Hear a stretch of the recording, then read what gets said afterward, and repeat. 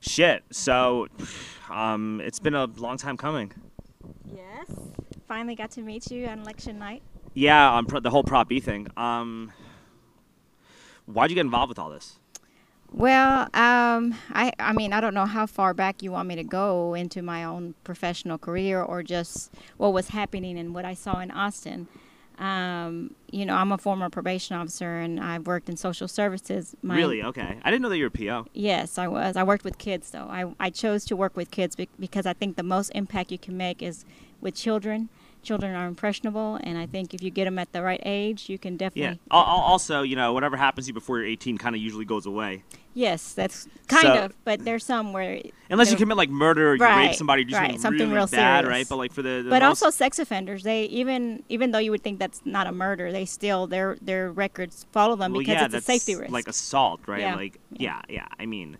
But generally speaking, it's like if you're, you know, if you're a kid, it's almost like you have an unlimited... A grace period. Yeah, you have just an unlimited grace period to just fuck up as much as possible until you figure it out, right? But yeah, I mean, there are we see them as children that they have different things at play. You know, their environment, their own societal pressures, their immaturity. And I think that's good. I think that's a good definitely. thing that you give kids the grace period. And there's still consequences, but it's not like life-altering consequences. Like I used to sub in AISD, and I was like at ALC and whatnot, and like. A lot of these kids, they just got caught smoking weed at whatever school they were at, and then they got sent to this stupid little program that they had to do for X amount of time, right? Or they got into a fight with some kid because they're like teenagers, and that's just what happens when people are that age. You know, like a lot of it wasn't too big of a deal, but you got to do something as a society to do whatever you can to stop these people from falling down like a really bad path, right? Because like a lot of today's homeless could have been yesterday's kids that were your probation clients. That's right. And they were. We have a lot, it's not talked a lot, but a lot of foster children make up probations across the country, are on probation. And after some of the people that were most impactful in their lives were probation officers. That was basically their source of support and our resources that we have, because in probation, especially in the juvenile probation, you're seen as a social worker, but also are someone that's making sure that they comply with judge orders. But even the orders, it's a bifurcated process where we want them to obey the law, but we also recognize that they're children and they need support. Yeah. So I was a probation officer, but I also grew up in South Dallas, one of the poorest areas. My best friend was shot in the back when I was growing up. So I've always been in environments where either poverty, crime, being Mexican, I've always been entrenched in these issues. And what I was noticing in South Austin, where we live, like 10 minutes away from where our home is, there were encampments popping up everywhere. And it was predominantly in a Hispanic majority community with three Hispanic majority schools right immediately next to it. And I was like, oh wow, why is this happening here, and where is this council member? Why are they not making sure that these kids aren't seeing the things that they're seeing? So I held a city council meeting where I invited Pio Renteria and Ann Kitchen. They ignored several requests. And at that meeting, I heard from a lot of parents who told horrific stories. I mean, I don't want to get too graphic, but it's the most graphic things that no child anywhere in Austin should not have to deal with. And it wasn't like that before June 2019. And I talked to I'm a big-time Democrat activist. Are you still involved with that, or like has like the way the party's gone kind of made you want to change a little? Yeah, I think I'm more on the national. Like I definitely have.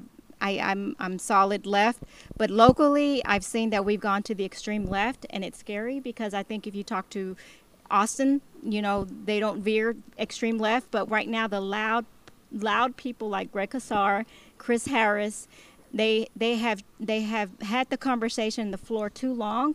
And what that little Twitter battle we had yesterday. Yeah, so I want to talk about that in a minute. But one of the things I talked about when I briefly ran for city council is the fact that I thought that you should like have the kids who get sent to ALC or kids who do like stupid juvenile crimes. You should just make them clean up homeless camps in order to get off probation or like, you know, minimize their time in these alternative education programs, and it does like a couple of things, right? Like it removes a lot of the trash and the garbage from the street, right? And B, it shows these kids like, hey man, I better get my shit together, otherwise I'll end up like that. So it's just you want to deter this as much as possible. Yeah.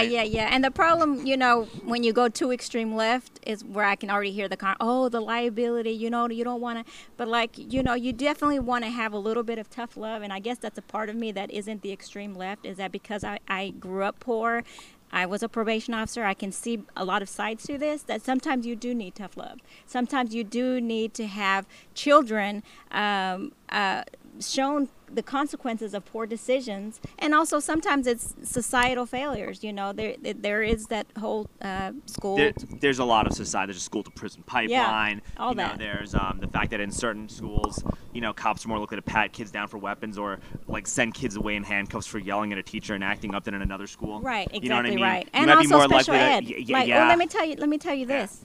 So another thing that I'm really entrenched in is special ed services and how the rescue plan. Right now, there is a shortage of special ed testing for AISD. No one is talking about this. It's not getting the attention because homeless issues and the pandemic have taken all of the attention. Okay. But if you're not addressing special ed needs for children of color or children overall, where are these children going to go? That's the future homeless population, exactly, and that just means that the big nonprofits get more and more money funneled to them because they got a future generation of people that they got to take care of, right? So and that's a huge concern for me right now. And I've talked to principals all over AISD that have talked, hey, we cannot meet the demand of the special ed needs, and that's really concerning. Yeah, it's pretty scary. I think that what's been the most troubling about this whole thing is that you have this really loud vocal side. That's right. That doesn't want to make any kind of compromises or concessions in any capacity. So it's like when I had Loey on, Loey said, listen, man, like there should be places where they can camp and places where they can't camp, but you got to enforce where they can't do it. Right. And by Loey even saying that, it's turned around to, oh, you hate poor people. I know. And that's what's making people really frustrated, and that's what's turning people off, and that's what's making a lot of people, probably myself included, was one of the factors, right, that said, you know what, I don't care, I'm voting for Prop B, this is just too much, like these people are, it's good that they have, that, look, these people have been disenfranchised, the Chris Harrises and the Kassars and those people, they've never been listened to for a long time, so I think it's good to get all those voices heard, but it's like this is just becoming an abuse of power in terms of how you're utilizing that voice, and so you got to check that. That's right. Yeah, I think that's the fundamental problem is people. There's a lot of centrists, in Austin. There's a lot of liberals in Austin, but in the end, this just went way too far for people. And you really, if you look at the exit polling, how do you get 40% Democrats in a city like this to vote for Prop B? It's just because they feel completely unheard and they realize that there isn't another plan in place. If they don't vote yes, this just goes on ad infinitum. Yeah, and it still could go on. It still actually could go on ad infinitum. It definitely can. We're learning that. I don't. So what do you think's going to happen now that this is passed? So I mean, we also have the state. Okay, they have the state camping ban. Sure, but what do you think's going to happen in Austin? Right. Right now. Realistically, considering who our DA is, all that stuff, like, what do you think's actually going to happen?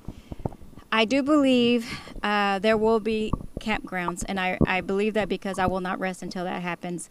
Right now, they were in. I was saying earlier that they were in minority, low-income, working-class neighborhoods. These encampments. I had talked to a couple Democrats, and I was like, "Hey, I need your support. We need to call the council and say, why are you not finding safe places for them?" And the guy told me. I recorded him doing this too. He said, "I'd rather them be there than in the woods." And I'm like, but they're next to children. Why are you? We're Democrats. We should care and know that these people need help. They need resources. We need to put them somewhere now. And he said, "Oh, I don't have time for that." Like, so basically, they told me. Wait, who's they? Who's they? Who did you speak to? And when did this happen? Because that's a big, that's pretty big. Thing to say, right? So let's just get who it was they? The Travis Country Democrats. It's the largest Democratic base in Austin. Do you remember who you spoke to? Do you remember I do remember, and I'm not going to put on blast, but I recorded it because I showed to me what I'm up against. These are NIMBYs. These are people who do not want them in Travis County and Circle C and these are the Travis County Democrats that when you said, hey, we one of them, not all of them. Okay, it was just one person in general. Did the Travis County Democrats not support the encampments?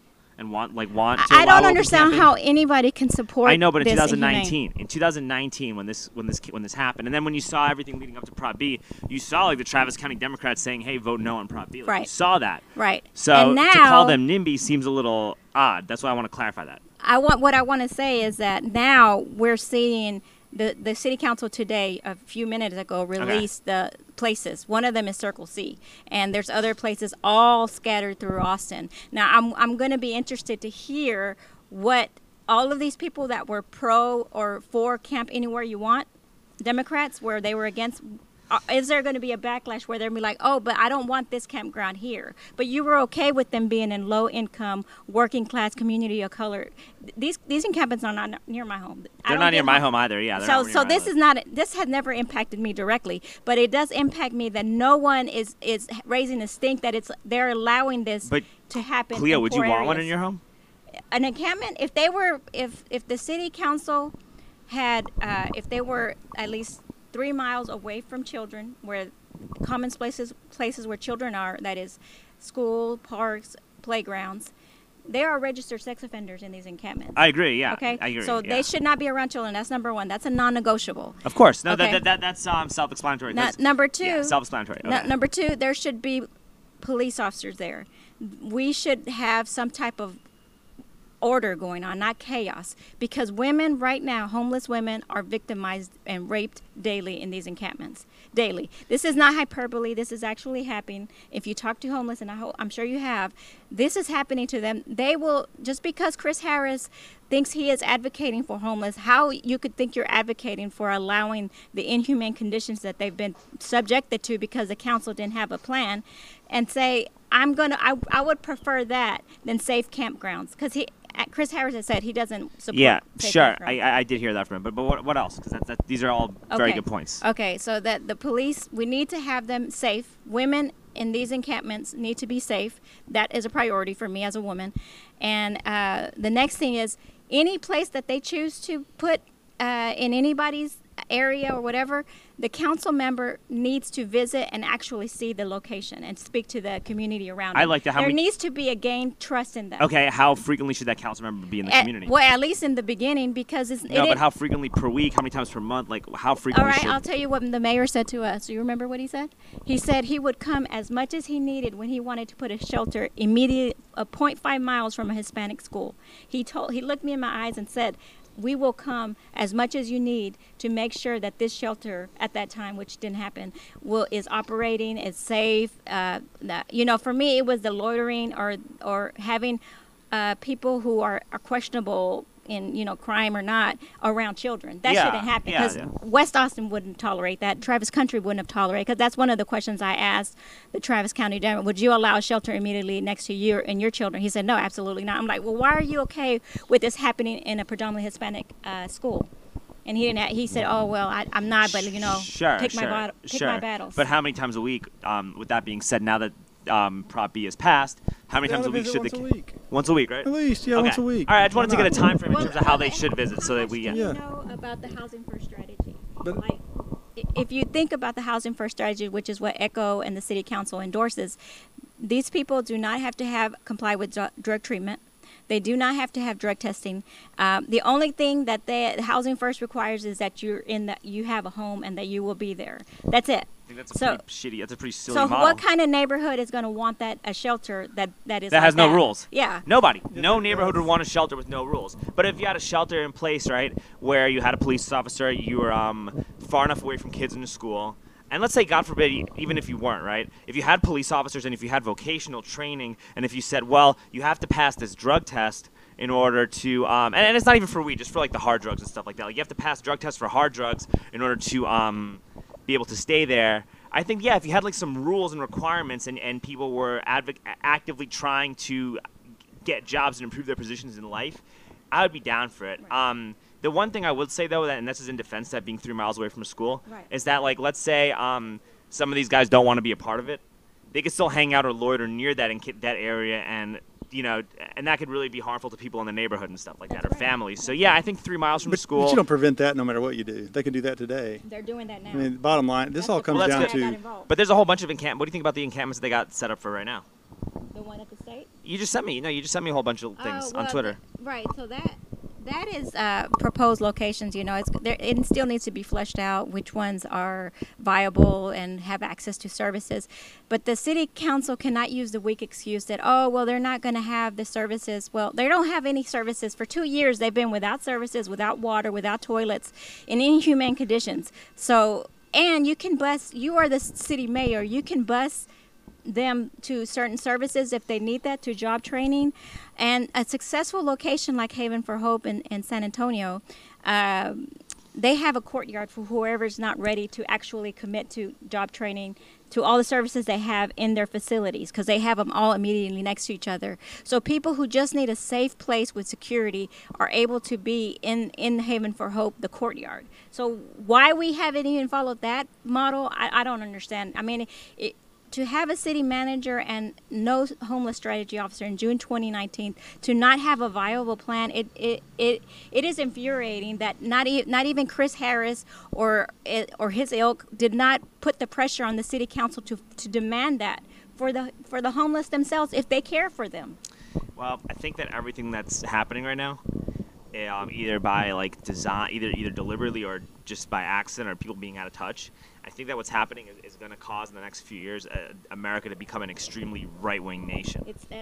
That's what I think is going to happen, and I think that I really don't want that to be the case. Yeah, that's one of the biggest things that happened here. If you look at people's attitudes towards the homeless, has this helped or hurt? I mean, I think we all know it's hurt. Yeah. People do not have. They look at this now. What you could argue on one side to say, well, the only reason it's hurt is because they've now seen the truth. If you basically already believe that, you're like, well, I could have told you that. But I don't think it's been helpful. And at the end of the day, if the city, chooses encampment sites and they don't enforce the law around those sites such that they become dangerous, it make people feel unsafe, chaos, it's not going to go well with voters. We're gonna do this again and again and again, because at the end of the day, you cannot allow a small segment of the population to get away with traumatizing other people and think voters are just going to although big nonprofits are going to do really well from it, because the more you see this stuff, the greater you're going to get in funding, the greater dollars you're going to get in funding to help deal with that situation, right? I mean, until voters just decide they're done. And then you make the situation even just create a sentiment of anti-homelessness where nobody's helping anybody, and you make these people worse and more violent, and we become more divisive, and we're less cooperative as a people. So it's dangerous, man. With the way it's being done, it's dangerous. The problem right now is the council's, it's a one-trick pony. I think voters will get tired of this. I think they will vote some more centrists onto the council. I don't ever expect to see, or at least not anytime soon, the Austin City Council to be, bleeding red. Yeah, I don't think so. But, I don't want that to happen either. Right? But I believe there's plenty of room on the council for some centrists, people who are solution-oriented and not really motivated by, dogma. But it's going to make the state a lot more red. This is going to make the state a lot. What Austin's doing and the way Austin's doing what they're doing is going to make Texas a lot more red. If you just looked at what happened in this past election, it was a disaster for Democrats. What was basically, yes. Yeah, what was the backlash for Obama when he was elected? We have Trump. There will always be a backlash to everything. Voters will decide, at the end of the day, on everything. No, this is 100% true. Yeah. What do you think about Ryan's article? So Ryan's article about the funding, right? Yeah. So I just feel that it's an election campaign. I mean, if you're going to ask questions about how the Prop B supporters, it's legitimate that business owners have a vested interest in protecting the safety of their employees and also customers. And if they're not safe, of course, I would do the same. I would have paid 10 times more if I had money to do that. But you look at the mayoral campaign for Mayor Adler. 2014, it was $1.2 million. And 2018 was probably almost as much, if not more, yeah. So why don't we look at a progressive candidate? Why don't we look where his revenue source was? He has vested interests, people who supported his campaign. And the Travis County DA got extremely well funded. Yeah, extremely well funded and got a ton of money from out of town. But to Ryan's credit, though, Ryan does bring that up. Yes, he needs to. To Ryan's credit, so my take on Ryan's article is I think it was actually, if you actually read the article, it was a really good article with an extremely inflammatory headline to get as many people to read the article and comment on it as possible. 100%. But what he did a really good job of equally presenting both sides. Yeah. He talked about how Adler donated $10,000. I always confuse thousands and millions. I don't know why, but he donated $10,000 to Homes Not Handcuffs, right towards the end of the campaign, and he did a really good job of listing the concerns that people felt about the homeless. I think Ryan's article was really good, and I think he's gotten a lot of hate and criticism from it. It's a little bit unduly, and I think it's because of the headline, and the headline is probably getting people to not even read it. But I think you also got to ask yourself, it's not like the other side doesn't have an audience. They do, and it's not like the audience is poor. Audience, yeah. A very large number of progressives in this town have money. Yeah, that's why we can afford to have these debates. If we had no money, we wouldn't be talking about what we could, spending tens or hundreds of millions of dollars on homeless. We have the money, so you ask yourself, why was there not more money? And I think that's another side of the conflicted progressive position, where you have progressives who are rooting for this sucker to pass, but on this, one vote, they just couldn't bring themselves to vote yes. But you keep doing this, and they will. And I think it got a lot more money because people just didn't want to donate too. That could have also been the case. Right. The withholding is a way of voting with your kind of pocketbook. That is because Homes Not Handcuffs and all of these progressive organizations are actually really good at raising money. Absolutely. When they Why couldn't you raise money about this? It's because people didn't want to donate money. People didn't want to. They're like, okay, I'm going to go, and you made me feel guilty. I'm going to go vote no, but I'm not giving you any money.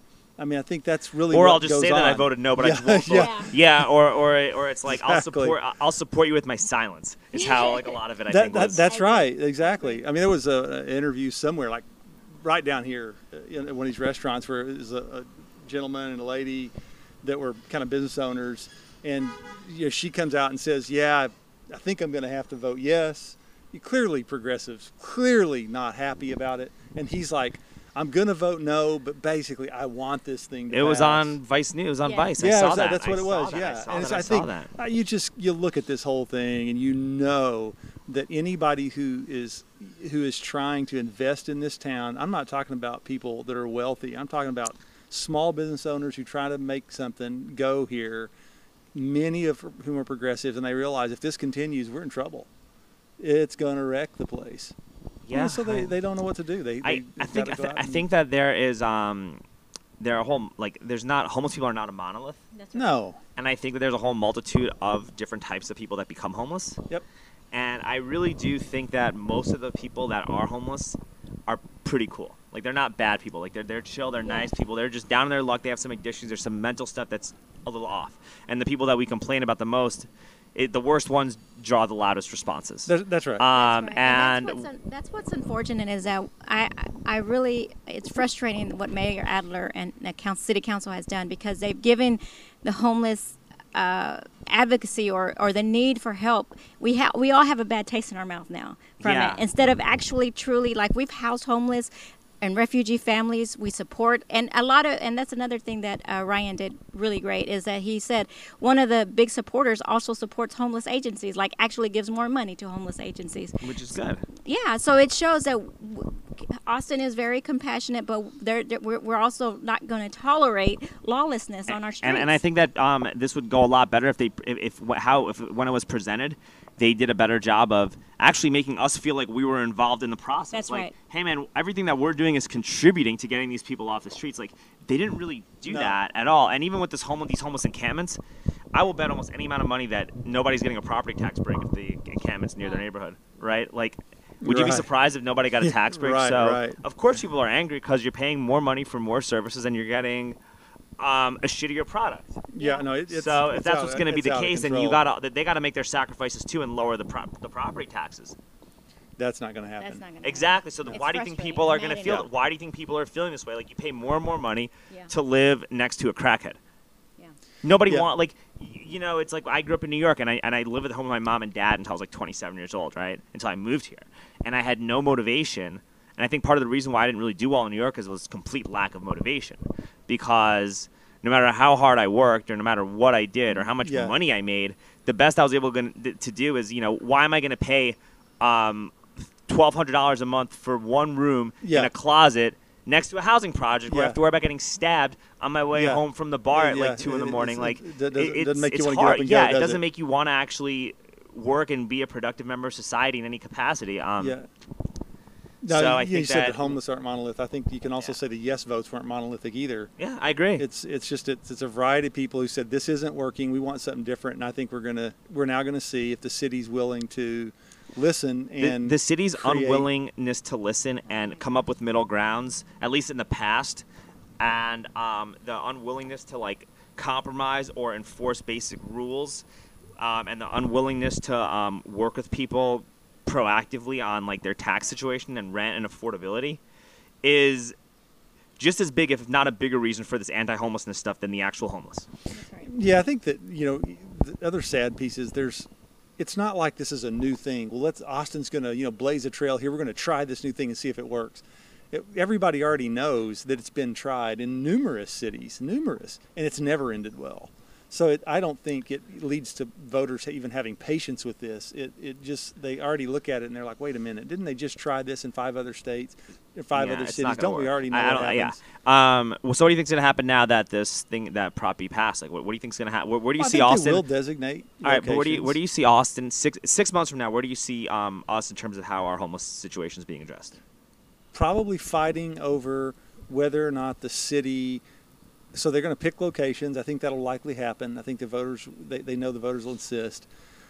They're going to get people in those locations, and then they're going to have to make a decision.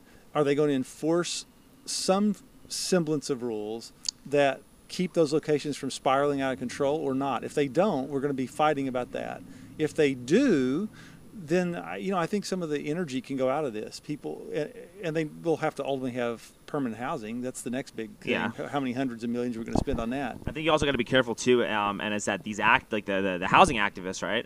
They need to actually be good at compromising, right? Like they can't yell and scream and complain when a couple of rules start being enforced, right? Because then it's just going to turn people off and get us to keep fighting with each other, and then eventually nothing's going to get accomplished. Right. Yeah, voters are not going to put up with, okay, we moved a group of people from under a bridge where there was aggressive behavior, and we put them in this location, and we still allow aggressive behavior. Absolutely. I think by having defined locations, there has to come with it an expectation of some level of decorum, and it doesn't necessarily have to be puritanical, but there's got to be. You cannot allow assaults. You cannot allow people harassing women and children. That just can't be. Or people won't and you got to tolerate it. keep the homeless people safe that want to find housing and improve their lives. And I think that when it's too much, like how it is, it almost makes it harder. Yeah. Because now you're like, oh shit, I got to always watch my back and look over my shoulder for this next homeless guy trying to take my tent or take the bike I have or take whatever it is I got. Like now I got to look over my shoulder and watch out for this guy. Or if like a group of people notice that that people are giving me money and helping me, they're like the crabs in the barrel trying to bring you down. Yeah. So it's actually like almost hurtful. And then you got a lot of these people that have records and all that stuff, right? Like you don't think that like the way a campsite is set up is like jail, where you have like the bot, like you have like the guy who runs the tent, or like you have like some gangbangers that just come in there, or whoever it is, right? That like tell the homeless like, hey man, we need this, and this from you in order to even have your tent here. Right. So you're saying about unregulated, how it is right now? Yeah, like it's so unsafe because you have people just preying on them constantly, and nobody's doing anything, and that's right. So one of the things that when he and I met with the mayor a couple years ago, and we talked about what we thought could help safe campgrounds, but we also talked about the non-compliant. And the mayor, if you ever get to talk to the mayor, or if anyone ever asks him what is his plan for the non-compliant, those who do not want to go to a campground, those who do not want to go to shelter, do not want to have any type of compliance with any order or rules, what is his plan for that? And there is none. So that is the element that is causing the most havoc everywhere. Will you agree? Yeah. The non-compliant. Yeah, because then you don't encourage anybody to actually follow the rules. Right. And will they move along to the next city to cause havoc, or where are we going to go in addressing that severe need? And it's going to go against what these far left principles of just letting people live the way they want to live. You know, we cannot have that. That's anarchy. We have to have people have to conform a little. You know? A little bit, yeah. So, did you have something to say? No, same. You can't, at some point, if you have people who just refuse, I mean, they're basically setting up an option. If you believe the city's budget, you're going to have a toilet, you're going to have a shower, which you don't have today. You're going to have, they say, laundry. I mean, that's kind of the funniest line item in the budget that's thrown everybody for a loop.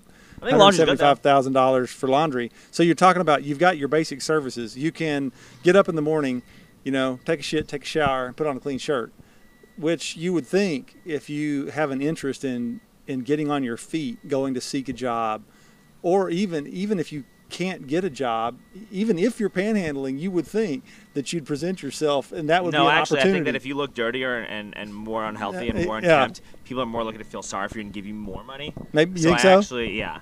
But I think in the end, I actually know so like that works. Yeah, that's what happens. Because I one time like gave some homeless guy like a jacket of mine that I wasn't gonna wear anymore, and he's like, wasn't wearing it. I'm like, dude, what the fuck are you doing? Like, I gave you this jacket. Why aren't you wearing it? And he's like, all shivering, and he's like, well, because no one's gonna give me any money if I have this jacket on. The interesting thing is, you wonder post Prop B, post all this chaos, if that actually holds.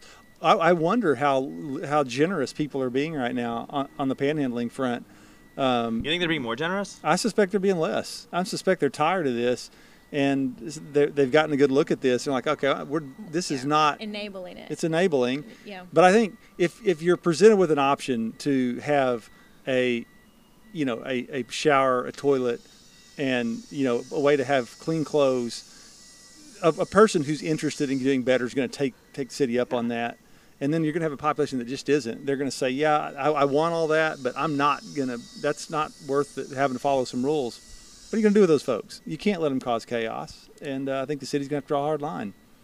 Which they're not going to do. Yeah. We'll see. I doubt they're going to do that. And what do you think the state's rule is going to do? I think it's just going to be another arm of enforcement that we will have in September. If and it looks like it will pass in the Senate, it will come. But you think it's actually going to really be enforced, especially with like our DA, who's just going to drop everything anyway? Well, it's not only enforced, but I think it's also withholding budgets. Money. The state can withhold budgets if they're not enforcing camping bans. Then the state will not give them money for services. And not only with that, but also with the police defunding it. They will divert the money to state troopers or to state law enforcement. And who wants state involved? But this is what happens when you have Austin not listening to what even our president. President Biden, he even wants more police on the streets. If you have more law enforcement that are trained, that are equipped, that have the sensitivity training and all things, if you talk to communities of color, yes, sorry, another thing that is not monolithic. There are friends of mine from all backgrounds who say we need police, we need policing. We need them to enforce the laws. We need it to be safe, but we do not need to minimize what we already have 150 police shortage. And also, if you don't set like tangible, actionable, and realistic goals for reform, all it does is just turn an entire police department against you. And say what you want, but the police departments are extremely powerful. Absolutely. And no amount of just regular defunding is going to help that. If anything, it's a backlash again. Yeah, and it's gonna actually cause more of that power to be abused. That's right. Because listen, man, if I run a police union, right?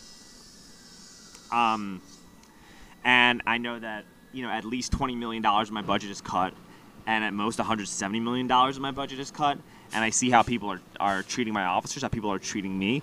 Even if some of that is justified, because I'm sure some of it is, right? But even if some of that is justified, you know what I'm doing? I'm telling my officers to take their sweet time when it comes to responding to cases, And then you got a DA like Jose Garza, who's been more willing to prosecute cops than any DA in history. And not all of that's bad. Like if a cop's bad, like a bad person, a hazard to the job, you should prosecute them. I think that's good. But you still have that in place, and you have this guy who's giving the lowest number of sentences for criminals. Right. You have all this stuff in place. So, like, if you're a police officer, you look at all this stuff, right? Or if you're you're head of a police union, or you're a police commissioner, you're like, man, this could really get bad for our officers. this could cause a lot of crime to happen. And it's also pretty easy for us to facilitate that because, hey, we're understaffed. We can't respond as quickly. Hey, we're underfunded. We can't get there as fast. Hey, there's so many bureaucratic requirements now for how we respond to situations that we're just not going to respond. Or we're gonna try to minimize the situations where that response will even be warranted. And then all of a sudden, what do you get as a result of that? You get more crime. You get more unrest. You get a lot more of these problems. Then you know what happens 4 years from now, 2 years from now, 6 years from now, 8 years from now, whatever the time frame is when people get sick of it. Your budget skyrockets. Yeah. It's cyclical. People vote for their city leaders, but they vote for their state leaders too. And the state's got a heavy hand if it wants to. We'll see what happens. But I think the city's going to have to enforce something. If it doesn't, it can do this for a while, but I think voters will ultimately reject people on the council. We'll see what happens in this cycle. I think that they're going to have to probably do something smart. Otherwise, 2022 is going to be a rough year for a lot of these people. That's kind of what I think is the fact we have an election coming. We had Alter, who had a close runoff. And Alter's cool though. Alter never voted for B to get replaced. Camping ban, yeah, she never voted to rescind it. She said there needs to be a plan in place. How did Kelly win at all in this city? It kind of tells you. How did Mackenzie win? Yeah, lockdowns, I think helped. Yeah. I think that the civil unrest, I think that the rampant amount of homelessness that was predating that. Yeah, that's my point. Is voters will get tired of things, and you think that it can't happen here. The liberals will always win every seat. Well, Don Zimmerman almost got reelected. He lost by like 100 votes anyway, like to Flanagan 4 years ago. So in 2016. So I mean, it can happen. Voters can decide. I don't want to. No. You didn't find it fun? But also, like you said to me, you shift the conversation. You know what I mean? You're able, if you're in a debate or you get to talk about certain. I mean, you bring topics that wouldn't be discussed before. I really hope I don't. I really hope I don't, because it was cool. Mayor stuff was funny. Mm-hmm. City council stuff, things were a lot more different, and you had to try to do something. Right. Right. But I really hope that they get this shit together. And I hope that I'm in a good spot in life where I feel like I'm not as threatened by some of the actions of the city. Right. I really hope it doesn't come down to me having to do that. And I think that's what I'm saying. I really don't want to. That's the same for me. Is that now my life is being threatened, or I was just a mom that was concerned for other children who were not safe. And now, because of it's such an emotional thing in every part of this, when I have the mayor's press secretary liking a comment where they're disparaging comments about me, a mom, it's like, wow, it's getting real. Like it's just going to get worse. And it's not exactly very unifying. No. It doesn't show that you really want to listen to the community, because you got to listen to the people that disagree with you too to A, come up with the middle ground, and B, get these people to be quiet. Yeah. Right? If you're not willing to do that, then you're just going to make this backlash even worse. I think with Save Austin now, I can't talk about it now, but we have big plans coming up, and I think it's not over, and I wish I could talk about it. I think in a couple of weeks, you will see what we're thinking in the enforcement, and also what we plan for the city. So I hope that everyone will continue to be invested in going to the city council meetings. The loudest people that were at the city council meetings were pro-homeless, camp anywhere you want people. But I think that the people that are most impacted are moms, communities, have to show up as city council, have to have their voices heard. And because I think that's important, because that's where the conversation goes. I fully agree. I fully agree. There's a lot that's being said. I was trying to go on Twitter, and I was trying to find the Chris Harris thing. Yeah, I was trying to find that. I hope that he. I invited him on. I good. sent him a message, and I invited him on. Do y'all follow each other? I follow him. Oh, but okay. What did I say to him? I said, you have an open invitation to come on whenever you would like / feel ready to. I do my best to give everyone who comes on the utmost amount of respect, and we're all seen in this extremely biased narrative. And so if there's any misinformation that you want to clarify, I really would love to listen to you. You have an open invitation to clarify that information, you know. So it was like an hour ago. It was right before I met you. Oh. Right, but I put that up there, and I'm just like, yo, man, you can go talk to me if you want. Like, I would love to I got hear these that. concerns. Like, I want to ask you these questions, but I just want to listen to you talk, man. Yeah. Like, people think that, like, I had Allison. Besides his talking points, you know what I mean? Yeah, I had Allison Alter's husband on, and I like that guy gets so much shit from the people that we follow. Oh, wow. On Twitter, right? But he was like one of the coolest people I ever met. Right. Like, he was awesome. Like, he was great, and he was like really reasonable. And you know, he may have disagreed with me on certain things. Right. But he engaged me in a discussion. Was open to like middle grounds. He was open to like actually hearing what people have to say. Right, and that's what was so disheartening to me is that one of the 2 a.m. council meetings that we had with the mayor, somebody was booing Matt, you know, the Republican. In the audience, they were booing, and Mayor Adler was like, hey, we're not going to have that. You know, there's decorum. We need to respect the person speaking. And to see that his press secretary is liking comments that are, you know, derogatory, it's like, what kind of presence or what kind of role do you want to have in restoring the faith and the trust that you should have with the people that we've been affected by this? His press secretary is creating so much fodder to Yeah. just make fun of Adler. Like, his press secretary is not doing Adler any Yeah. services whatsoever. Like, that press secretary is really not doing Adler any services. True. What do you think of Adler? What do you think, Shay? Because I think You met him. Like, what do you think of him?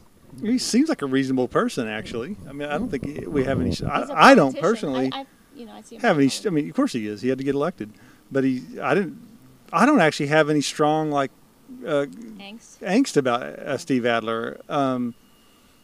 I almost feel like I don't know what his position actually is. I almost feel like he sort of at some level got roped into something that was probably not a very good idea, and maybe he even had some reservations but went with it, and it's going to cost him potentially. But yeah, I don't think. I do not actually have any belief at all. I know there's people conspiracy theorists who think, oh, yeah, it's all a big plot. I don't. I don't think that Steve Adler gets up in the morning and tries to figure out how he's going to, stick it to people who don't agree with him, Well, I don't think for that. citizens. I but mean, maybe there's like the real estate, like his real estate interests could be benefiting from it. Like there's that That's that right, people talk about. But I don't. So I don't follow that stuff. I don't know much about it. I mean, he's obviously a wealthy man, but I mean, does he? I really have a hard time believing that a person who's into real estate thinks that what's going on in Austin right now is a great thing. Well, I it's really great don't. for lowering the prices so you can buy up land. But is he buying up land in these areas? Well, there was something about Stream Realty that I heard about, but I can't like verify if it's factually accurate. But I heard from somebody that like a company called Stream Realty was buying up a ton of property downtown while things were being locked down. Oh, wow. And that's a company that he could be connected to. But like I said, this is not a statement of fact. It's just me. Yeah. It's just me going off of what I hear. It becomes really hard to prove any of this kind of stuff. Yeah, you need like real records and real audit logs and all that stuff. And you got to be careful with like spreading conspiracy theories without like being able to like document why that they might be true. Do you know what I mean? Most of the time in life, you got to be careful with that. I think most of the time you don't need a conspiracy theory to explain what's going on. Most of the time, so I just don't. That's not how I look at it. Like spreading a conspiracy theory about Mayor Adler is a lot different than spreading a conspiracy theory about Bill Gates. Right. Like because you could like Adler, you could speculate all you want, but there's no like hard data to conclude. There's not as much hard data, or not like I haven't seen any physical hard data to like conclusively prove anything about him, right? But with like Bill Gates, you've seen pictures of him with Jeffrey Epstein. You've seen flight logs. You've seen Melinda Gates talking about the fact that him and Epstein had a close relationship. There's a relationship that Epstein had with MIT and the science department and a whole bunch of scientists who were studying at MIT and who were connected to the NIH and all that stuff. And so you can draw these allegations based on some of this information, but it's just that the information available to you at hand determines how you like view people, right? Right, and I think when I talk to left-centered people is we started sounding like a cult. We're just going to follow what the council has done no matter what. And I have a problem with that because I think no one has been served by what the city council did June 2019. Not having a plan, not having a homeless strategy officer harmed everybody, homeless included. I would not trust any agency, homeless advocacy group that supports Camp Anywhere You Want, where they're living like they live in filth and squalor. I don't trust that judgment. No, I think a lot of people are in the same boat as you. It's odd though, the whole Adler thing. Like for a while I was super mad at him, man. Like, especially lockdowns, all that stuff, right? Yeah. But at the same time, it's like you got to take a step back and say, okay, well, luckily I made it all right. Yeah. I'm doing fine. I'm okay. And I got this podcast, and I got something that I grew, that allowed me to like grow, or I have this new project that might not be where it's at if Adler was actually good at his job. Well, so it's like how mad can you really be? It's like you almost owe this guy a debt of gratitude because like the incompetence that this guy and then the city displayed this past couple years. That's a big reason why I still have relevancy, man. Like, so it's like, how mad can you really be? Yeah, I mean, maybe like under those circumstances, right? You're just like, damn, dude, you like did a really bad job of leading us through a pandemic. In terms of like how people were mentally, like from a mental health standpoint, you did a horrible job. Maybe like people's lives were protected because you told people to not go out or do anything. But the mental, like, yeah, and then you went to, but the in terms of like spreading like vitriol and the mental health component of how you did this, yeah, and the economic impact that this had on like small business owners and stuff like that, or people who are involved with small businesses, and the lack of regard for that, that's really bad, man. Like that's really bad. And like I honestly felt like, and I still feel that I could have done a better job of leading us through a pandemic, being somebody who drives this pedicab, just based on the fact that I'm so much better at communicating with people, yeah, and understanding regular people than he is. That's right. Yeah, I think that's maybe a big Adler blind spot is he does not seem like he's well connected to ordinary people, and so and the people who have his ear, like Chris Harris, like are not representative of Austin. Yeah, they're not ordinary people. It's like, how often are you going to like the barbecue spots? How often do you like go to Sam's Barbecue or go to like any like local fixtures where people have been around forever? Like, how often are you doing that? Like, well, not just go there. Do you even walk? How often do you even walk around and go to your local bar? Like, go to the bar that's not Trace. And, you know what I mean? Like, you're not doing that. So how do you even get? You have a social responsibility as a public official to go to places in your neighborhood to actually interact with these people. Like you, and I felt like you not doing that is. And listen to what they say. Really bad. Like Mackenzie? Yeah. She goes out. Yeah. She'll talk to people. That's right. Yeah, and I mean, you can only do so much as a politician, and you might get too involved with some of this bureaucratic stuff, but you're at least talking to people. They see your face. They're interacting with you. Yeah.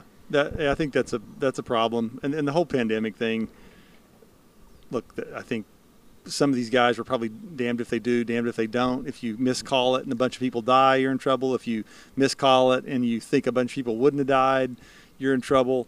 Listen, and I think the leftists landed on the side of wanting hard lockdowns, and then if you look at those on the right, it's okay, we're gonna. It's going to be. It's funny though, because during South by, pre-South by, there was a lot of people on that Recall Adler Facebook group that were mad that Adler wasn't canceling South by. And then those same people are mad about lockdown. So it was like, yeah, it is damned if you do, damned if you don't. But I think that after like a month or so, you could have been like not fighting the governor on some of this reopening stuff. No, clearly, like, you could have, if you really cared about public health, you could have been giving that money to small businesses and incentivizing these companies to stay closed and making sure people got paid correctly. And you could have, these doctors and have relationships with these doctors more so than anybody else, any other common person. You could have figured out a way to meet with the council in a way that was safe, that was in person. You could have done that. You could have been like, we're meeting outside. We're going to put our masks on, but we're going to meet outside. Right. Yeah, there's clearly they didn't do it. There's clearly there was a kind of almost a stickiness to some of the lockdown measures that people didn't want to turn loose of, and the further people were on the left or they felt their constituency was almost like a badge of honor. It's a little bit of virtue. Yeah. But it made me like change the way I vote. It changed everything about me, man. Because I used to listen, like I voted for Sanders in the primary, right? Like I would have probably voted for him if he had gotten the nomination and we didn't have all this COVID stuff. I probably would have voted for him in November, right? Like without any doubts, I probably would have voted for him. But after seeing what I saw now from like a bunch of these people, like members of the Democratic Party that didn't seem to care at all about like any kind of helping these small businesses while they were being closed, because I could be a small business owner one day, right? And like the fact that you were just insensitive to people who worked for these small companies, but Walmart, Amazon, Facebook, all these big essential companies. mega companies just balloon their profit margin. All of a sudden, the people on the left who are supposed to hate this stuff, they're the ones telling us all to stay home, not realizing, or maybe doing it intentionally, making this inequality and this gap even worse. And so it just made me like really turned off to it, you know? Yeah, I think it's, what turned a lot of people off is the picking the winners and losers. You can understand the justification people use to do it, but it doesn't mean it sits well with people when they feel like a official is deciding that one 100-person gathering is somehow essential and the other 100-person gathering is non-essential. It just rubs people the wrong way. And especially when you're not affected by this at all. You know, if Adler said, I mean, he already doesn't take a salary, but if Adler said, hey, man, while this is happening, not only will I not take a salary, but the entire city council is going to forfeit their salary until we get this thing situated, and also but the people that I've hired on my staff also have to abandon their salary, then I guarantee you they would have done a lot more to get us to reopen safely quicker. Yeah, I'm curious about the American Rescue Plan and how much money will be derived towards businesses compared to the homeless, because I know that's what they're talking about right now as we speak. So when you're not giving it to the spots that couldn't operate for like a year or whatever the time frame was, you're creating more anti-homelessness. Like it just seems it doesn't make sense the way in which this is happening at all. It just makes no sense to me. And that's why I want to talk to these other people and ask their perspective, because it's just creating more vitriol, more anti-homelessness. It's making me less likely to want to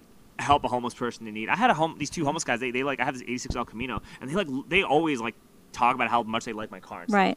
And these two guys were talking about my car for a minute, and they were cool. They're nice, and after a while, I was like, I wasn't really gonna give them any money, but I had $2. I'm just like, yeah, man, you guys each want $1. I gave it to them, right? And I'm just like, it's got to be, it's presentation. With just the fact that they were talking about my car and complimenting my car, and they didn't ask me for anything. I just gave them $1. Right? But then when you have swords of people from all over the country or all over the state coming here, or all over the Southwest, which is really what it is, because we're the only city in the Southwest that allows this stuff. Right. You get a lot of you get people that are a lot more aggressive and just be like, give me money, you know what I mean? And the city council will dispute the numbers and say they didn't all they came from the woods, but you're defying logic if you think all of these people came from the woods. Number one. Number two, San Antonio was able to do their point in time count with the pandemic. Yeah. Coincidentally, they did not want to do a point in time count, I believe, because it would have shown how much it ballooned since in just 2 years. The numbers it started. Yeah, so what's up with the count? That's the thing too, right? They didn't release the count yet, or when are they going to release it, or what's the deal with all that? They didn't have a point in time count because of the pandemic. So they're going to do some other type of study that will reflect how many numbers they estimate are here. But the actual where they have volunteers and they go all over Austin at the exact same time. You're not going to get an accurate count because of the virus, though. Yeah, but San Antonio did it. San Antonio did it during the pandemic, but they didn't have a proper election. Do you think the numbers would be accurate, though? Because you'll see a lot of people that are not going to show up and go out, and you're going to see a lot less volunteers. Yeah, they have. I don't think you're going to get an accurate count anyway. No, I think these are people that are statisticians, that they have a science to this, and they're able to estimate, right? I mean, I'm not going to dispute the numbers, but the fact that they didn't do it because of the pandemic, I do not believe that. I believe they did it because they didn't want to show how much increase it happened in just 2 years. Well, the numbers I've heard that say it's not just people moving in. These are not numbers from right-wing groups. These are just numbers that are from ECHO or from people who basically were opposed to Prop B, is that 80% of the people are, quote, from Texas. My view is when you have to use a qualifier like from Texas, that kind of tells me what I need to know. If you wanted to tell me that 90% were from Austin, you'd say Austin, but they can't. They don't say that. They say 80% from Texas. Meaning that they're traveling from other parts of the state. Well, I mean, this is a big state, right? Or other cities are busing them, So you just start asking yourself, okay, you can't get anywhere, folks, if you can't understand where people are coming from, why they're coming here. So there's a narrative that people want to avoid, which is if you provide a situation that's attractive, they're going to come to it. So somehow we're supposed to believe that homeless people are all very nice, rational people who just need a little help in life. But they're too stupid. Yeah, but they're apparently too stupid to know a good deal when they see one. That's ridiculous. They do know a good deal when they see one.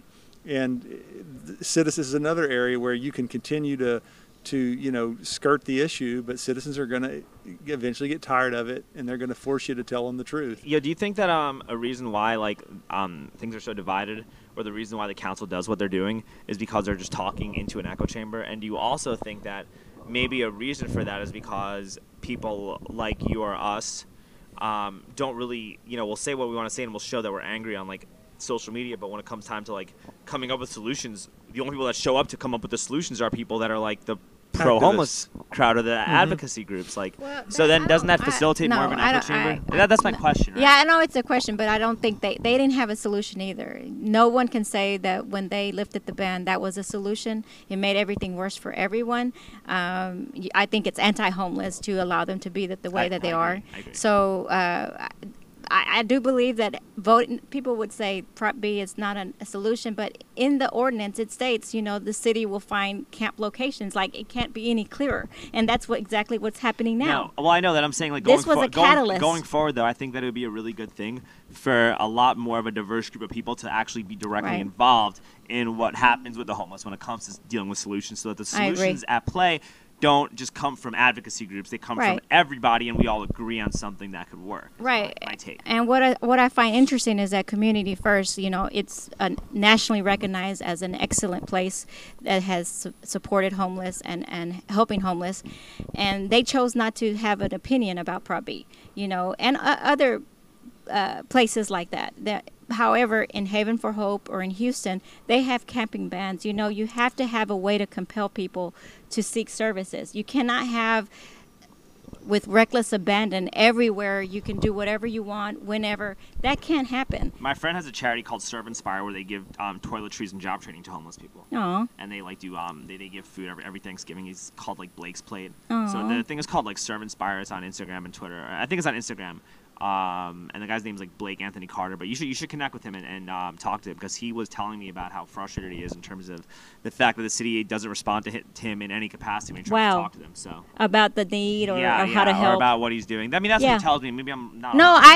There was the chamber. I think it was the chamber, the Austin Chamber of Commerce. They came up with this big solution, and also this women's Christian group where they want to buy land and put tiny homes. The city council will not return calls. And tiny homes are great. That's what we should. That sounds awesome. I don't understand that. I think that hey, look, you'll have to figure out why they don't respond to yourself. But I'll give you my nickel on it. I think that if you look at what Housing First is, it not only is it the kind of the standard policy for the city. There's good reason to learn about Housing First. Actually, if you don't know about Housing First, you should actually educate yourself on Housing First. But what I believe happens is, because it is basically a national policy, and because it is at some level backed by, I say at some level backed by data. I'm not being facetious, but as a person who has a science, career, that you have to be careful when people say, "Oh, it's backed by the data." The data is there is no and the this data. Is the reality. So there is no the data, but Housing First there is a coherent strategy that it represents, and that's what the city is interested in. And there's an article on Vox that basically says, why is Housing First failing? And you can read the article, but the boil down of it is Housing First. It's a very simple proposition. It says that if you offer a person a house with absolutely no strings attached, with no expectation of performance, not now, not ever, they'll take it, and you'll end homelessness. That's really shocking, right? Wow. Yeah, So, that's what Housing First fundamentally is. And so the reason it's, quote, failing in all these cities who've adopted it, because that is the stated policy of almost every major city that's having problems, is because they're putting restrictions. They actually expect people to follow some rules. And once you do that, you don't house. So when you look at places like Community First and other places where they're proposing to do the tiny homes, everybody can get behind that, because in their head they think, okay, that's great, because they're going to help these people get on their feet, and you can help some people like that, and I'm 100% for supporting that, absolutely. But it won't pass muster with the city or the activist crowd, because it doesn't deal with the non-compliant very well. Those places have rules, And you have to believe one of two things. Either you believe that there's just not very many non-compliant people out there, and hence the problem is tiny. If you don't deal with them, the city can take care of them. Or they think it's just like a right-wing talking point or something. A lot of these guys are I think it's. I don't agree. I don't think that's the case, but I think that might be the response, I think it's. Right? I kind of think there's. I think that there's probably a complex set of reasons. One of which is I think some of the people do actually know that there's a much larger percentage of the population in the homeless community that tend towards non-compliance when you say you have to follow rules, then they want to have a discussion with the public about. And those people are very difficult to house because the minute you say, I'm going to put my foot on you and you're going to have to follow a rule, it's like, well, you can keep your house. I'm hitting the streets. And so I can understand why the city doesn't want to get involved with any of these other efforts because it doesn't fit the pedagogy of Housing First, which is the stated policy, and they're not going to want to be distracted from that policy. Yeah, you also got people that get housing and still go beg and panhandle and hang out in the camps afterwards. Well, that's true. Although, Community First is kind of interesting. Last time we were there, it's been a while. They didn't really make any. They acknowledged that the people who live there can panhandle. I mean, I think they even have a transportation to get them to town. But this is where I'm a centrist. I'm actually not. It doesn't totally, make me worried that people are going to panhandle. I mean, you got to find realistic, avenues to solutions. And so, if a person comes and panhandles and doesn't cause problems, it's not aggressive, it's not threatening, and they go pay some money to Community First as part of their rent, and that's the life they can sustain, I'm kind of like, yeah, all right, I'm fine with it. Hey, there's plenty of people that's a hell of a lot better than what we got. Yeah, I'm not way better than what we got. That. Anyway, I think we've probably gone for about an hour, so thank you. Yeah, no, before we wrap up, how do we get a hold of you, and just briefly, what's the plan for the future in terms of like Save Austin Now, and how you're going to continue getting involved to like push the city in terms of adopting like realistic and compassionate solutions to help these people, Well, yes, please go to our website, Save Austin Now. We're also Save Austin Now PAC, but we're back to being Save Austin Now, which is an education website to inform you of our whatever we're doing next. And also, I'm at Dallas Latina. And then I'm not involved. I'm just the third wheel. You're just the brains behind the operation. Unattractive third wheel. You're doing great. Thank you for what you do. I think it's very valuable. Of course. And I know that you want to hear from every side of it, and you are very respectful with everybody. I really appreciate that. Yeah, I do my best, right? I do my best to do that. Mm-hmm. Anyway, how do we get a hold of you? What's your Twitter handle? Because I know you got a at Dallas Latina. Yes. All right. Anyway, Cleo Petrusek and Shay Patrice. Shay Patrice. Yeah. Ladies and gentlemen, thank you guys so much for coming on. Later.